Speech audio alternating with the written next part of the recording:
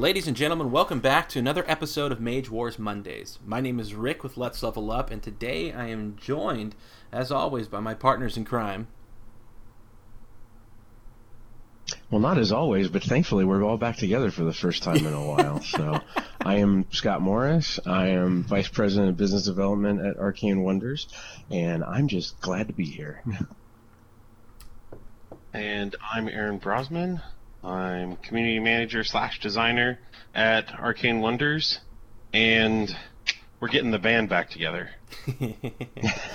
Cue guitar riff. I know, it's been a while. Yeah. You know, I like to think that even though one of us may not be here, we're always together in spirit. At least I like to think so, you know? Well, I talk to Aaron every day, whether we're on a podcast or not, so... Pretty much. Guys, I have a bit of a conundrum. I like to tout myself as a decent Mage Wars player. I like to pummel my friends within the arena as much as I can. However, I played a mage for the first time last weekend, and I just got completely creamed. And I'm hoping I can rely on my two good buddies here, and maybe even some of the community as well, to tell me just exactly what did I do wrong with the Druid. Now, I played the stock book, and just let me preface this also saying my rolls were abysmal the whole night, so that may have had something to do with it. But how does a new player play the Druid? You know, what are some good starting strategies? How can I not lose next time I play? Roll better. Roll better. That's usually the answer. That's usually the answer, I think. If you ever ask my brother my thoughts on games and stuff, one thing always comes to the top. As I always tell him, I'd rather be lucky than good. But as I can't guarantee I'm going to be lucky, no doubt, I'll actually try. But apart from that, the biggest thing about the Druid is she's got a lot of moving parts, and she does a lot of stuff. So there's a lot of cards to look at and a lot of cards to understand, so you can see just how she actually plays out in practice. Because when you look at the individual pieces, you don't always see the whole picture. I mean, it's not like the Priestess where what she wants to accomplish is very obvious. And it's, I want to heal things and I want to support troops, so I should just put troops out. Obviously there's more to it than that, but the Druid is, like, you look at it and it's like, I have vines and I like plants and I like a tree and there's all these things moving together, and so you have to look and see what she can actually accomplish in the big picture and see how all of her stuff interacts with that, because she, more than a lot of the other mages, she very much needs interaction between her various abilities to get her to actually work appropriately. Interesting. Yeah, I think the hardest thing for a new player to, or let me rephrase that, the best way for a new player with the Druid to get started is start to understand Tree Bond. The vines are very tricky to get used to, but Tree Bond is not necessarily a fairly straightforward ability, but for anyone who's not familiar with it, it says that when a friendly tree conjuration comes into play, you may choose to bond with it. You place a tree bond marker on it, and you, the Druid, gains innate life +4 and channel +1. Excuse me, and the tree gains innate life +4, armor +1, and life bond +2. And if the tree's destroyed, then the marker's destroyed and it's gone. It's not like you can tree bond with another tree on your playing field. So when I first started with the Druid, I was really intimidated by the Druid, and I'll be very, very open about that. I mean, there's a lot happening with the Druid, like Aaron said. But that was the way I started, was I just started looking at the tree conjurations on the online spellbook builder, and I personally started with the vine tree because it seemed the most logical, because it was, it's a tree conjuration, it's fairly inexpensive, and it's going to immediately start helping me get more vines out. The tricky thing is then learning how to best use your vines. But if I was a new player, I would definitely suggest people pick a tree that you like. It could be the Samara tree, it could be the Vine tree. There's a couple of different options in there. There's, of course, Muktari. Muktari's amazing with the Druid. So there's a lot of different options for you out there. I think one of the favorite ones I've seen people put out is the Etheria Life Tree and bonding with it. The Etheria Life Tree is already pretty crazy on its own, where it regenerates 2 and all other living creatures and conjurations gain innate life +2. And since, of course, most plants are living, they're going to gain that innate life +2. And you'd be amazed how hard it is to kill things with a little extra 1 or 2 life in there. So there's a couple of different options you can build a strategy around from those trees, and starting there is always a good place to start, I think. Now, I was going to pick the Etherean Life Tree. I ended up going with the way you went, Scott, and picking the Vine Tree. I really like the Etherean Life Tree, except for I didn't like the wording on the card, all other living creatures. Does that mean it's going to You don't want to help your opponent? Exactly. Is that kind of robbing Peter to pay Paul type thing? If I'm going to buff my opponent, what's the sense of buffing myself at the same time? Well, that's a good question. I think the biggest thing is that, and Aaron will definitely correct me if I'm wrong, but in my opinion, your opponents don't plan on it. And while you are giving their living creatures innate life +2, they're not always necessarily planned to take advantage of that additional +2, whereas you may be. Some of the basic things that I see people like to do with Etherean Life Tree is they put Etherean Life Tree out, and a little bit of bull endurance on their creatures, make them a little harder to kill. Give them a little more health with some different enchantments and things like that, and make them harder to hit. So they put the life tree out, but then they have a backup plan to make their creatures more stout or more sturdy. Your opponents definitely get the extra 2 life, but there's different ways to handle that. You could put out a lion savagery on one of your creatures. You could put out bear strength on one of your creatures and start to roll more dice against them, so you're going to mitigate some of the stuff that's happening with them. The other thing, too, quite frankly, is the Etherean Life Tree is great, in my opinion, to throw into a spell book for a druid, even if you only put 1 copy in, because it's only on level 2 for a nature spell. But being able to have that in there in case you go up against a necromancer, or you go up against just a about to warlock say with that. undead creatures, because it's all other living creatures and conjurations. And most of our dark friends, while they are awesome and they are cool, are usually not living. Yeah, so I was thinking of that just be Necrobane if you had it just in the pocket there. But for instance, I was going against the Malachi Priest, and the guy that I was playing was really heavy on Knights of Westlock and Brogan. He really liked those melee guys, and he supported those with Royal Archers. So the thought of giving those more life was a really scary proposition. So again, I went to the Vine Tree. So unless, Aaron, you want to add anything to the tree conversation, I'd like to talk about vines for a second as well. I do think that the first thing when you're working with the Druid is picking which tree you want to use, because that's going to determine your strategy. I mean, obviously, you can totally include a separate tree for specific situations, but you want to, like we've said before, you want to have a plan, and so, finding the tree you like is a good start. That's definitely where the Druid wants to go. The biggest thing with the Etherean Life Tree is if your opponent only has a couple of creatures, then he's getting, +2 life on a couple of creatures. And that's good, but odds are, if you want to, you could summon more than him. And you also have living conjurations, so you have more things that are going to take advantage of it, hopefully.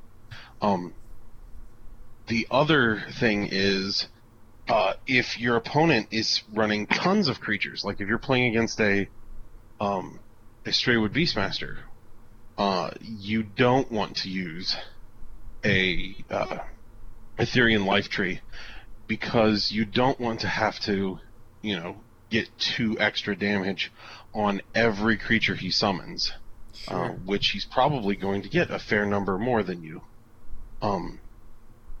Now, as already noted, against the Necromancer, it's a pretty solid card.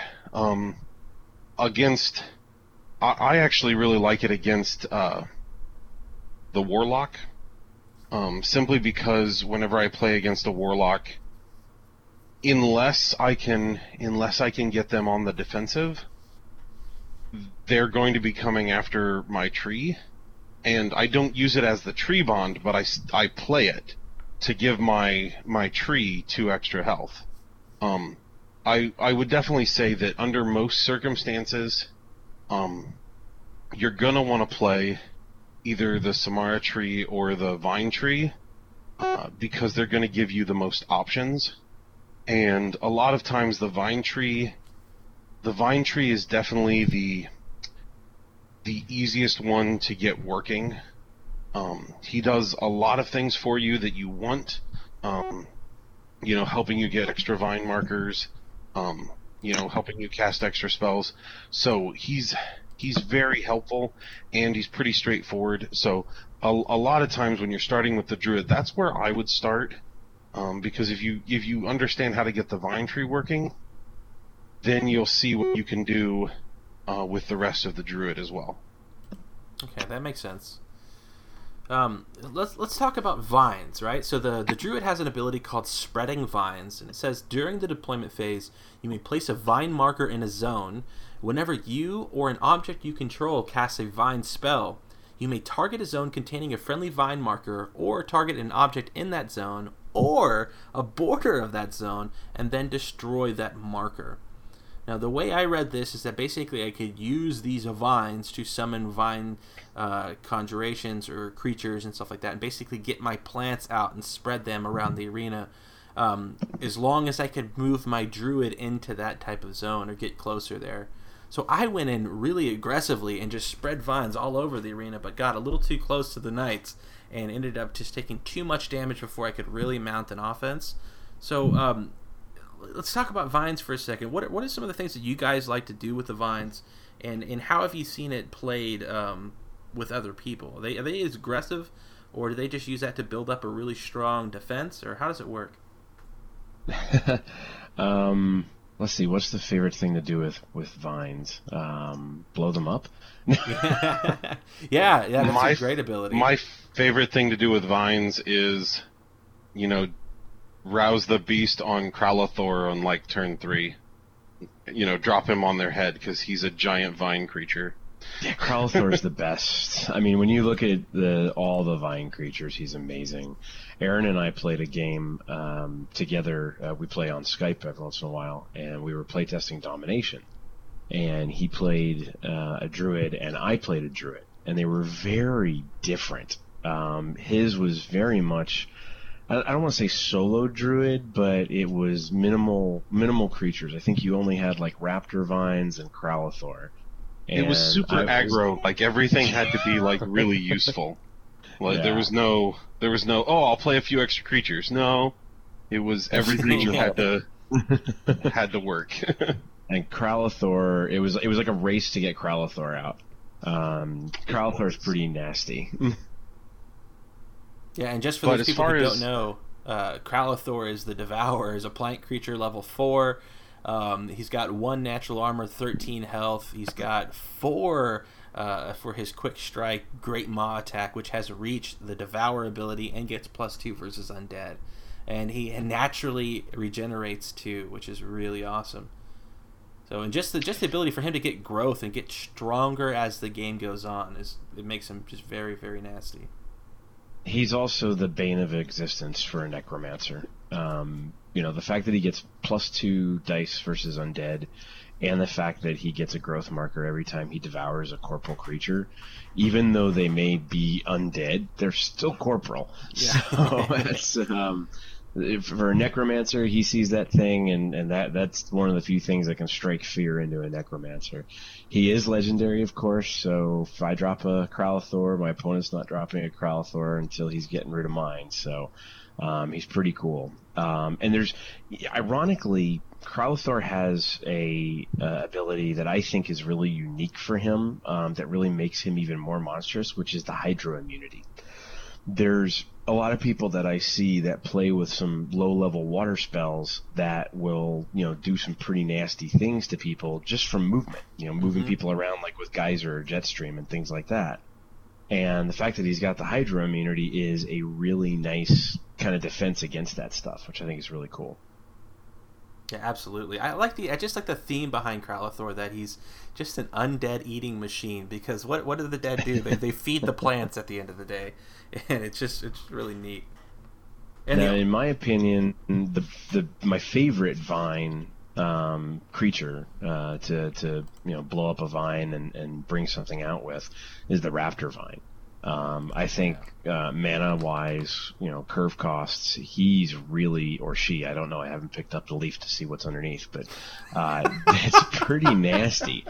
You're spending 9 mana for a 0 armor, 10 health creature that rolls 5 dice naturally. Plus it has Vampiric, which means it's going to heal half that damage. So if I do 10 damage, I'm healing 5 life. Now it's rooted, so you have to be able to pay 1 mana to uproot it. So it's not going to move without you paying mana to activate it and move it. But aside of the Vampiric, it also has the Hydra immunity. Of course, it's a plant, so it's got Flame +2, which is nasty, which we'll talk about in a second. I'm sure from a Druid, from a weakness perspective. But it also has Regenerate 1 on it. So even if you don't get a ton of damage in on your 5 dice attack, you're regenerating 1 health every turn. And as long as you can continue to generate enough mana to pay for your uproots of multiple Raptor Vines, those guys can become really, really nasty. I think a Raptor Vine is, Raptor Vine is definitely my favorite creature, but part of that is also because when Brian and I were first talking about Druid Necro, I was like, this is the creature I want. I want Audrey from Little Shop of Horrors. That's what I want. And he had already made a creature like that, and he's like, what, you mean like this? And I'm like, exactly. Let's go with that. That's awesome. But the Raptor Vine is an excellent example of things you have to keep in mind with the Druid, because when you look at him, it's a 9-cost creature with 10 health. It's got, a 5 dice melee attack. It's got Vampiric. It's got Regenerate. It's got all these things that make it seem like it's an unstoppable juggernaut. But if you hang it out there by itself, it will die. Yes. It will die super quick. And that's part of the thing with the Druid, is you think, oh my gosh, I got all these great creatures. They're fantastic. And I'm just going to smash you with them. Well, you still have to support them. And that's where being a nature mage comes in really helpful, because a Raptor Vine needs Rhino Hide. Otherwise, it just dies. The number of times I've cast a Raptor Vine and not been able to get a Rhino Hide on it, just about every time that happens, they die. Because people are not going to let that sit around. They're not going to go, oh, well, I'll put some damage on you, and then next turn you can just attack me and gain the health back. Not. So, that's one of the biggest things with the Druid, is even her creatures, they always need something. Like Kralathor, when you first drop him out, he's actually fairly vulnerable. 1 armor, 13 health. That's fairly vulnerable. But if when you drop him out, he's able to kill someone that turn, well, now he's 16 health. That's way better. Mm-hmm. Or you drop him out and you get a Rhino on him. Oh, 3 armor with Regenerate 2. That's way better. All of her creatures are really good at something, but they need support to make them work.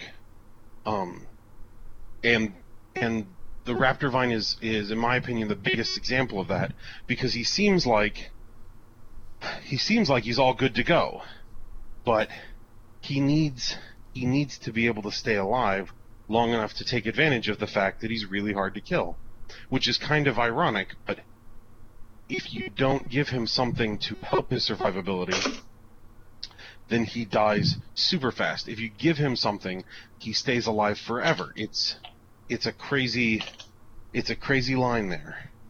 And that brings up a good point, because to me, one of the best cards that's like a staple for the Druid, like if you don't run this card in your Druid spellbook, then you're doing something wrong, I think, is the Enchanter's Ring. Because there's so many good enchantments that you want to add to those creatures to make them better, or make them, more sturdy, I guess.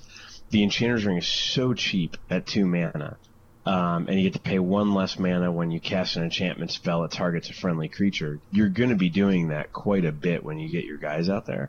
So I think that is something that goes very well along with all of this, in terms of, when you set up in the first turn or two, getting that out there to be able to plan to say, okay, I'm not just going to bring out these beefy, nasty plants. I'm going to make them monstrous, and I'm going to make them better than what they are. Yeah, that's an interesting concept. The starting book that's in the Druid versus Necro rules doesn't have very many enchantments in there. So when I just played that stock book, I was actually taken aback. I think it has Bark Skin and something else, and of course Bark Skin's just for the Druid. So I was like, oh wow, not even a Bear Strength or a Rhino Hide. Interesting. And then of course they met the end of Brogan's Blade every time I put them out there. Yep. Mm-hmm. Yeah, definitely. Like the starting spell books for a Druid Necro, they really benefit from just tweaking them with the base set. Mm-hmm. They were really meant to, like, both of those mages have multiple themes to kind of go after, and multiple choices to make, and kind of how do you want to go towards victory. Mm-hmm. And so those base spell books for them were very much meant to be, here's a bit of everything. Once you found the one you like, make your own book. Make it, go for that strategy. Cut the rest of it out. Because I know that's exactly how it is with the Necro, and we even say so. Hey, right. Normally you'd want to focus more heavily on one or the other. And the Druid is the same way. It's like, oh, what tree are you using? What strategy are you using? Now, support it, Right. So she's meant to give you that kind of taste of everything. Yeah, and that makes sense, and it plays exactly like that. But that's anybody who is going into this and having not played the Druid before, I definitely would recommend what Scott and Aaron mentioned. You gotta have those enchantments on those creatures, because while they are nice, and they're beefy, and they have the natural regeneration, a lot of them, if someone's rolling 8 dice at you, they're gonna drop down, especially if it's a fire attack, because almost all of them are gonna have the Flame +2 traits. It means they're gonna take additional damage potentially anytime someone does a fire-based attack, which could be really nasty if you're going against Scott's Malachi Priest or any of the warlocks out there. So just be careful, I guess, if you once you look over to the other side of the arena and see who you're fighting. Well, if you're worried about that, though, there is a great card to add for the Druid that is not too expensive to put in, and I think is extremely valuable, because burn tokens and things like that are always constantly going to take some time to get out there. It's not like you're dropping some giant fireball and just immediately going to town in terms of, right. Here's 10 burn tokens in one turn. It's going to take a couple of turns to get burn tokens out there. But if you're running into that, and you're running into people who are dealing damage to you over and over again because of fire attacks, Renewing Rain in your spellbook is a phenomenal card for the Druid to have, because it targets the entire arena for 9 mana, and it removes all burn conditions from all objects, and all friendly living objects heal 2 damage. Yeah. That's phenomenal. You don't have to roll. You don't have to hope you get a good. You're going to immediately gain 2 health on each of your creatures. All your plants get the burn tokens, pulled off of them, and that is a total sad face for the warlock or the Malachi Priest if they're getting ready to ignite and combust you. So the thing to keep in mind there is that it's a full action. Yes. to cast that spell. So whereas they can surprise you during the quick cast phase and nuke you, you cannot surprise them and extinguish things. So you have to plan better than they do to make sure that's going to work well. It is a very good spell, though. The other way you can go is, honestly, Elemental Wand is solid with the Druid, so you can totally just bind a Surging Wave. My brain spaced for a moment. That was awesome. You can bind a Surging Wave or a Geyser to it, and then you can just keep putting things out. Now, the flip side of that, Surging Wave and Geyser are both level 1 spells, and the Druid is trained in level 1 water spells. I know the Druid spellbook I was playing with, I had, like 4 or 5 acid balls and like 4 or 5 surging waves. I just foregoed the entire wand thing, and I just put tons of copies in. Because the wand is going to cost you 4 spell points, so for 4 spell points, I could put a wand in, or I could simply put 4 surging waves in. Mm-hmm. So I opted for 4 surging waves. That makes sense. So, but she has access to all these things to put people out, and so you definitely want to pay attention to those. The biggest problem with fire is simply the extra dice rolled. Right, initially. Yeah, and so you get that extra you get that extra power right off the start. The burns, as long as you don't let them stack, your regeneration is normally going to keep you in the fight, even with a burn or 2 on you. But the minute you let the burn outpace your regeneration, you're going to fold. Especially if you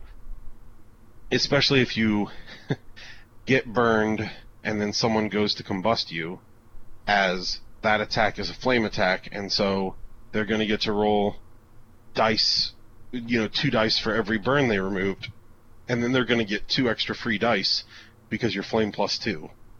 Combustion is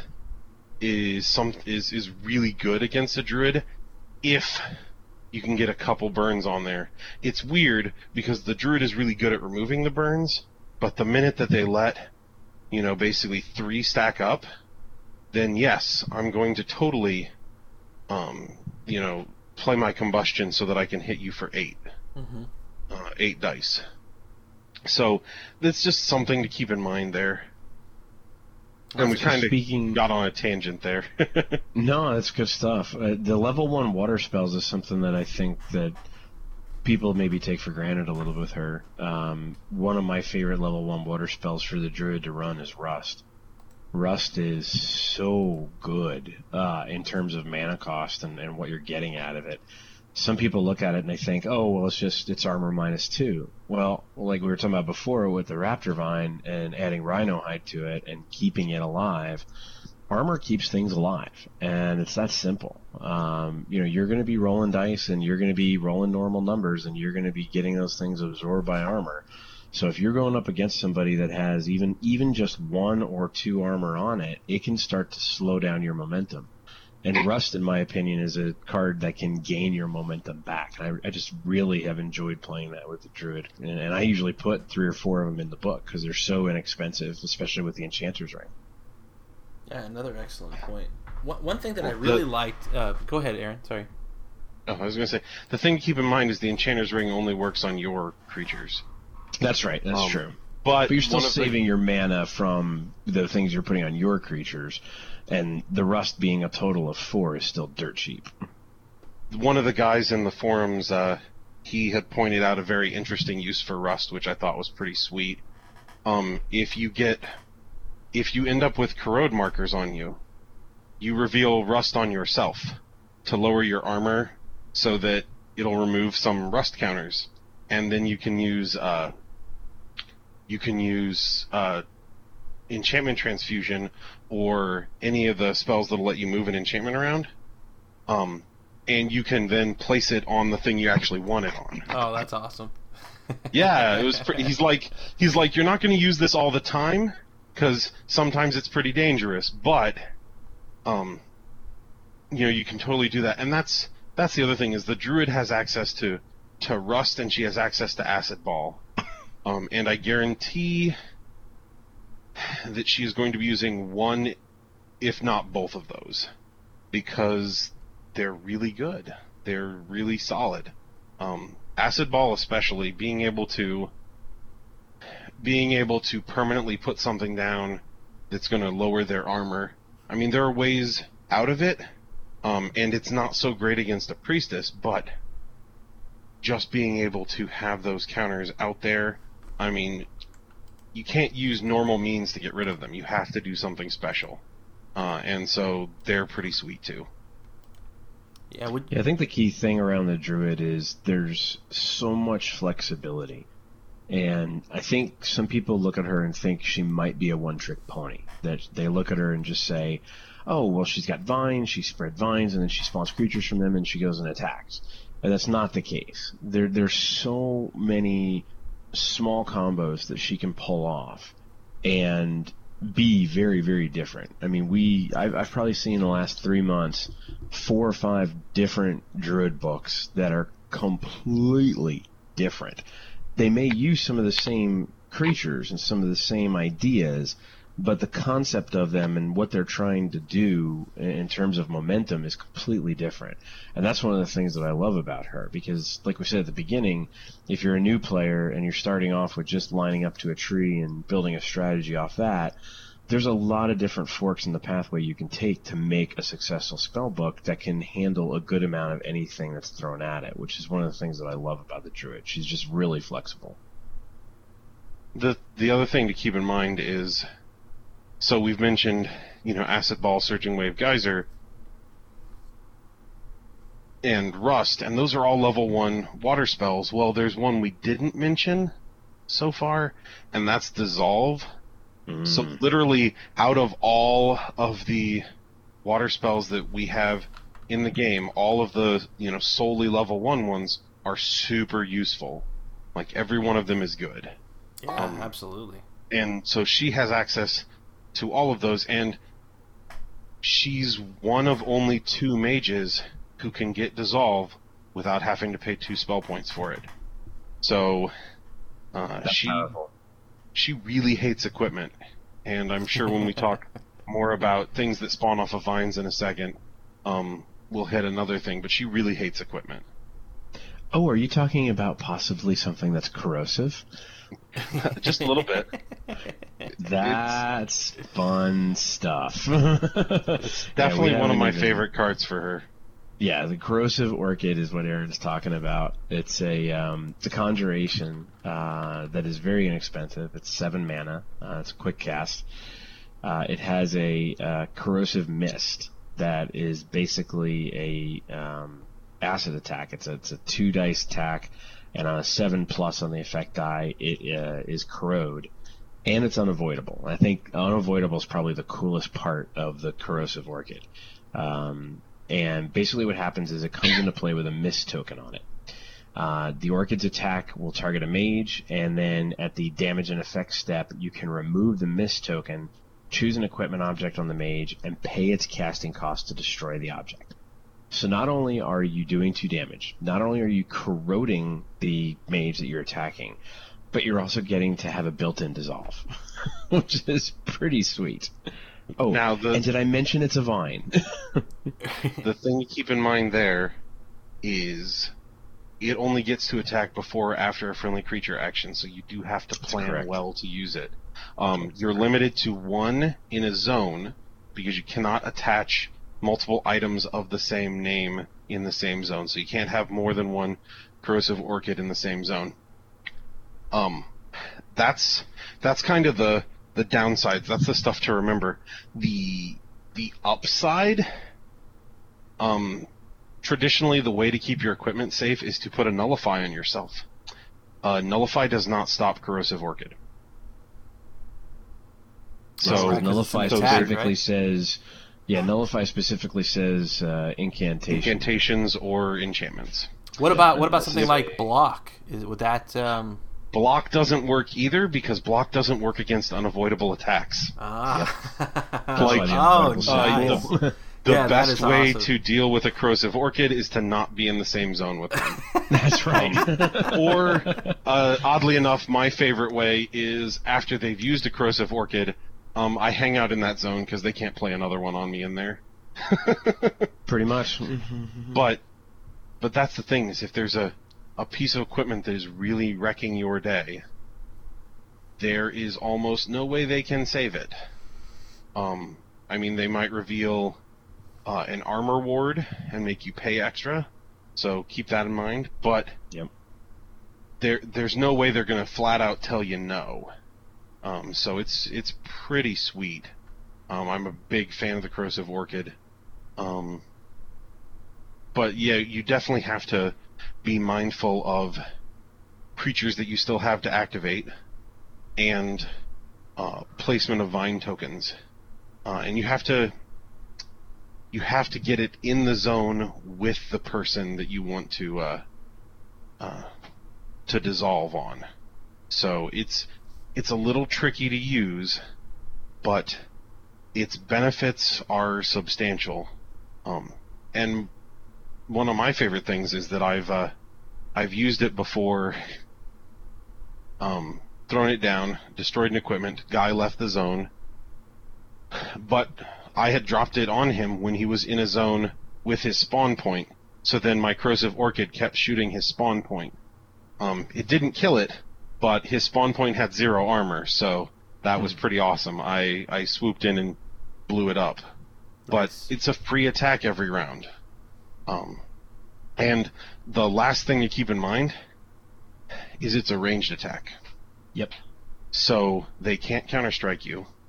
And most importantly, you can shoot things that fly. Mm-hmm. So if they have angels hanging out and you really want to corrode them, you can spit on them. What a terrible thing to do to an angel. Just spit on it. It's awesome. Their fault. They shouldn't be in such a bad neighborhood. That's true. Yeah, we've got a couple minutes left. Are there any other must play vines or vine creatures that we could talk about really quick? I do think it's really important to talk about the solely rooted creatures, namely Vine Snapper and the Thorn Lasher. Thorn Lasher, yeah. Thorn Lasher's awesome. Vine Snapper, when you look at it, its stats are freaking incredible. Like, it's got huge life, it's got a huge attack, it's got, good regenerate. It's missing 2 things. One is armor, and the other one is movement. So you have to be able to pull someone in, or lock them in the zone. Basically, you need to get someone in there so that this guy can go to town on them, because he will, because he's great.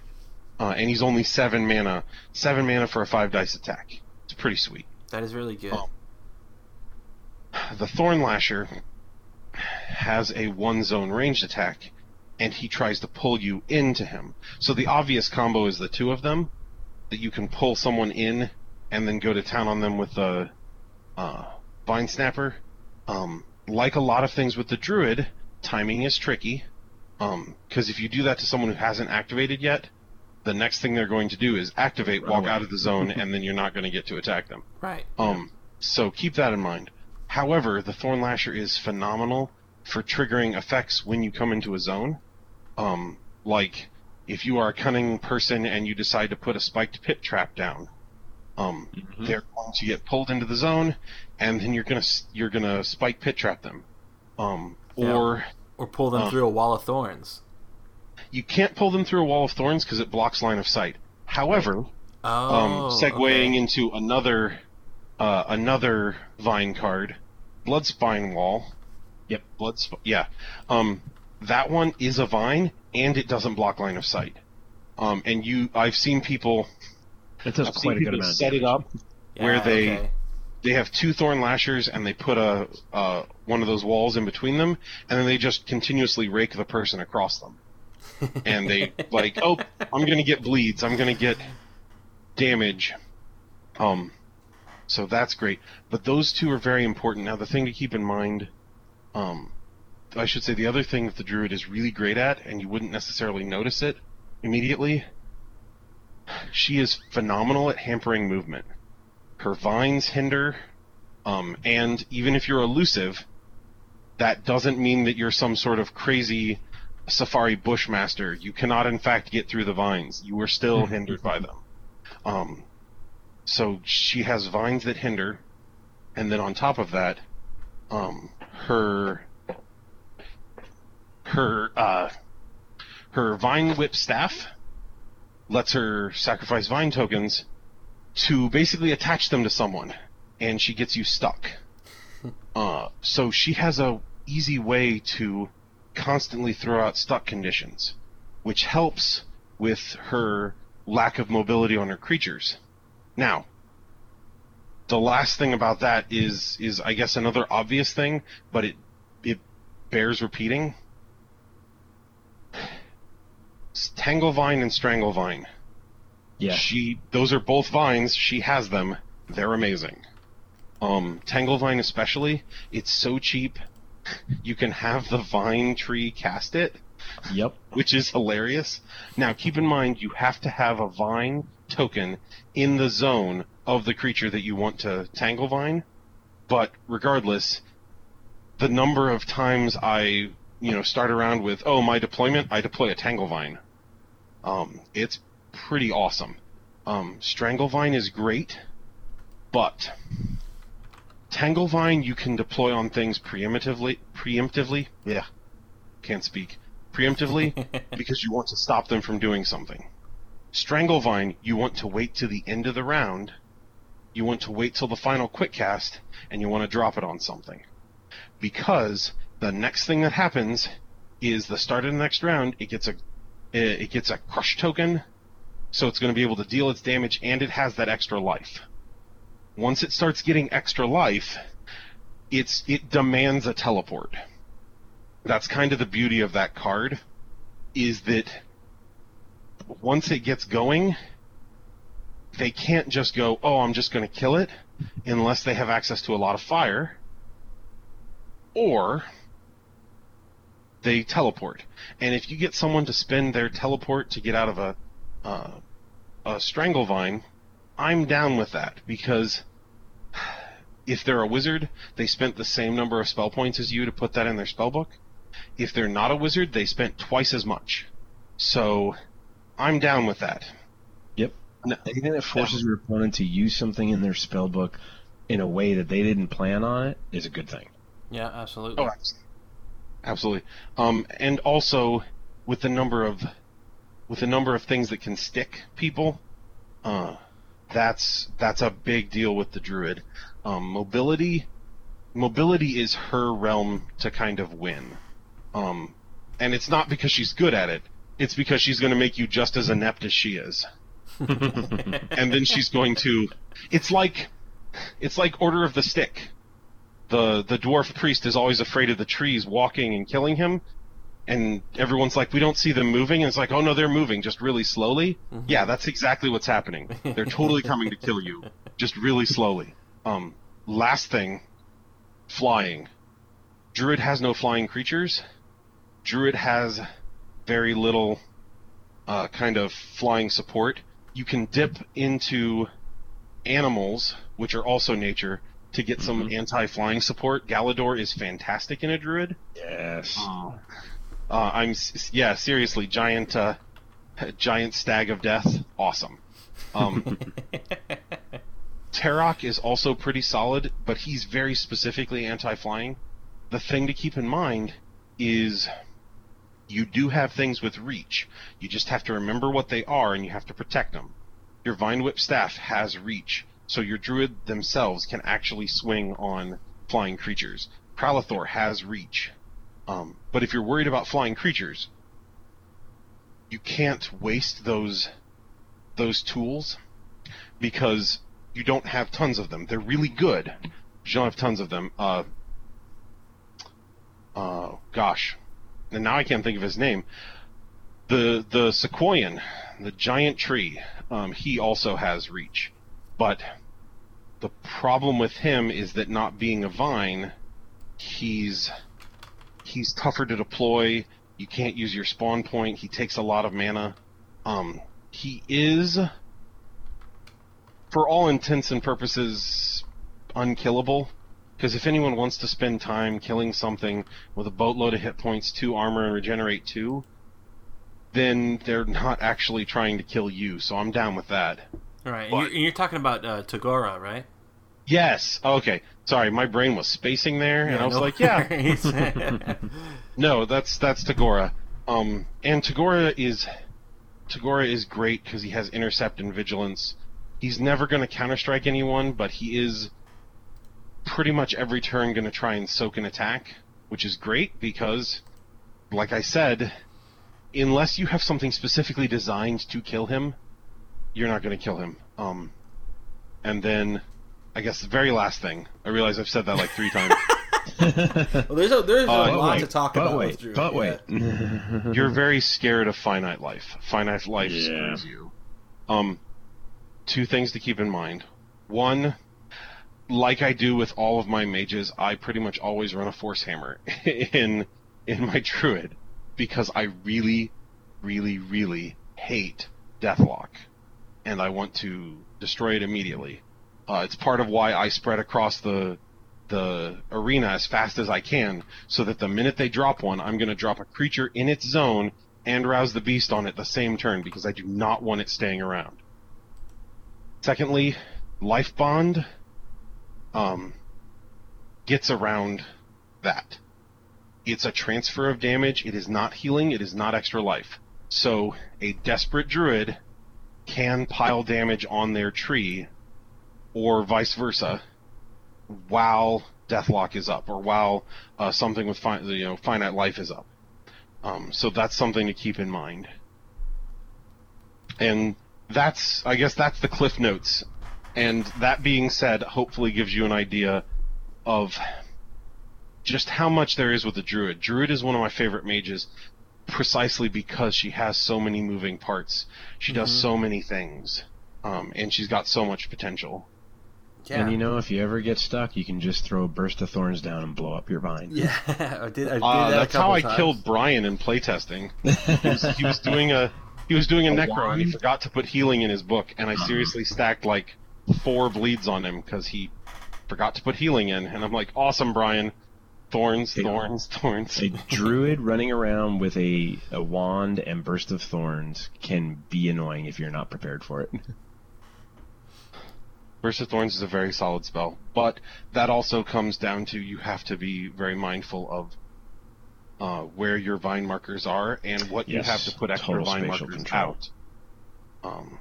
Which is the vine tree and the vine whip staff both will help you put extra tokens out. But you don't want to waste mana on them if you're not going to need it, so it's a balancing act. It's a quid She's pro a tricky quo. mage to play. She is. I mean, halfway through the game, I remember playing and just thinking, like, wow, this is a really unique experience, just getting my hands on her. So I think after this, I'm ready for the rematch. So there you go. Yeah, go get them. Yeah. Thanks, guys, for that. I know I learned a lot about Druid. I hope everybody listening did as well. So, as always, we welcome any feedback regarding the show, and you can hit me up at Let's Level Up. You can hit Scott and Aaron up at Twitter as well, and also on the Arcane Wonders forum. So come by, stop by, say hi, say you like the show. Let us know what you'd like to see next. That would be awesome. So, do you guys have anything to add before we go ahead and close things out? No, I would love. This is the first time we've gotten back together as all 3 of us in a couple of shows. So, I'd love to hear from people as to what they thought about some of the guests we've had. We've had Brian on, we've had Alexander West on.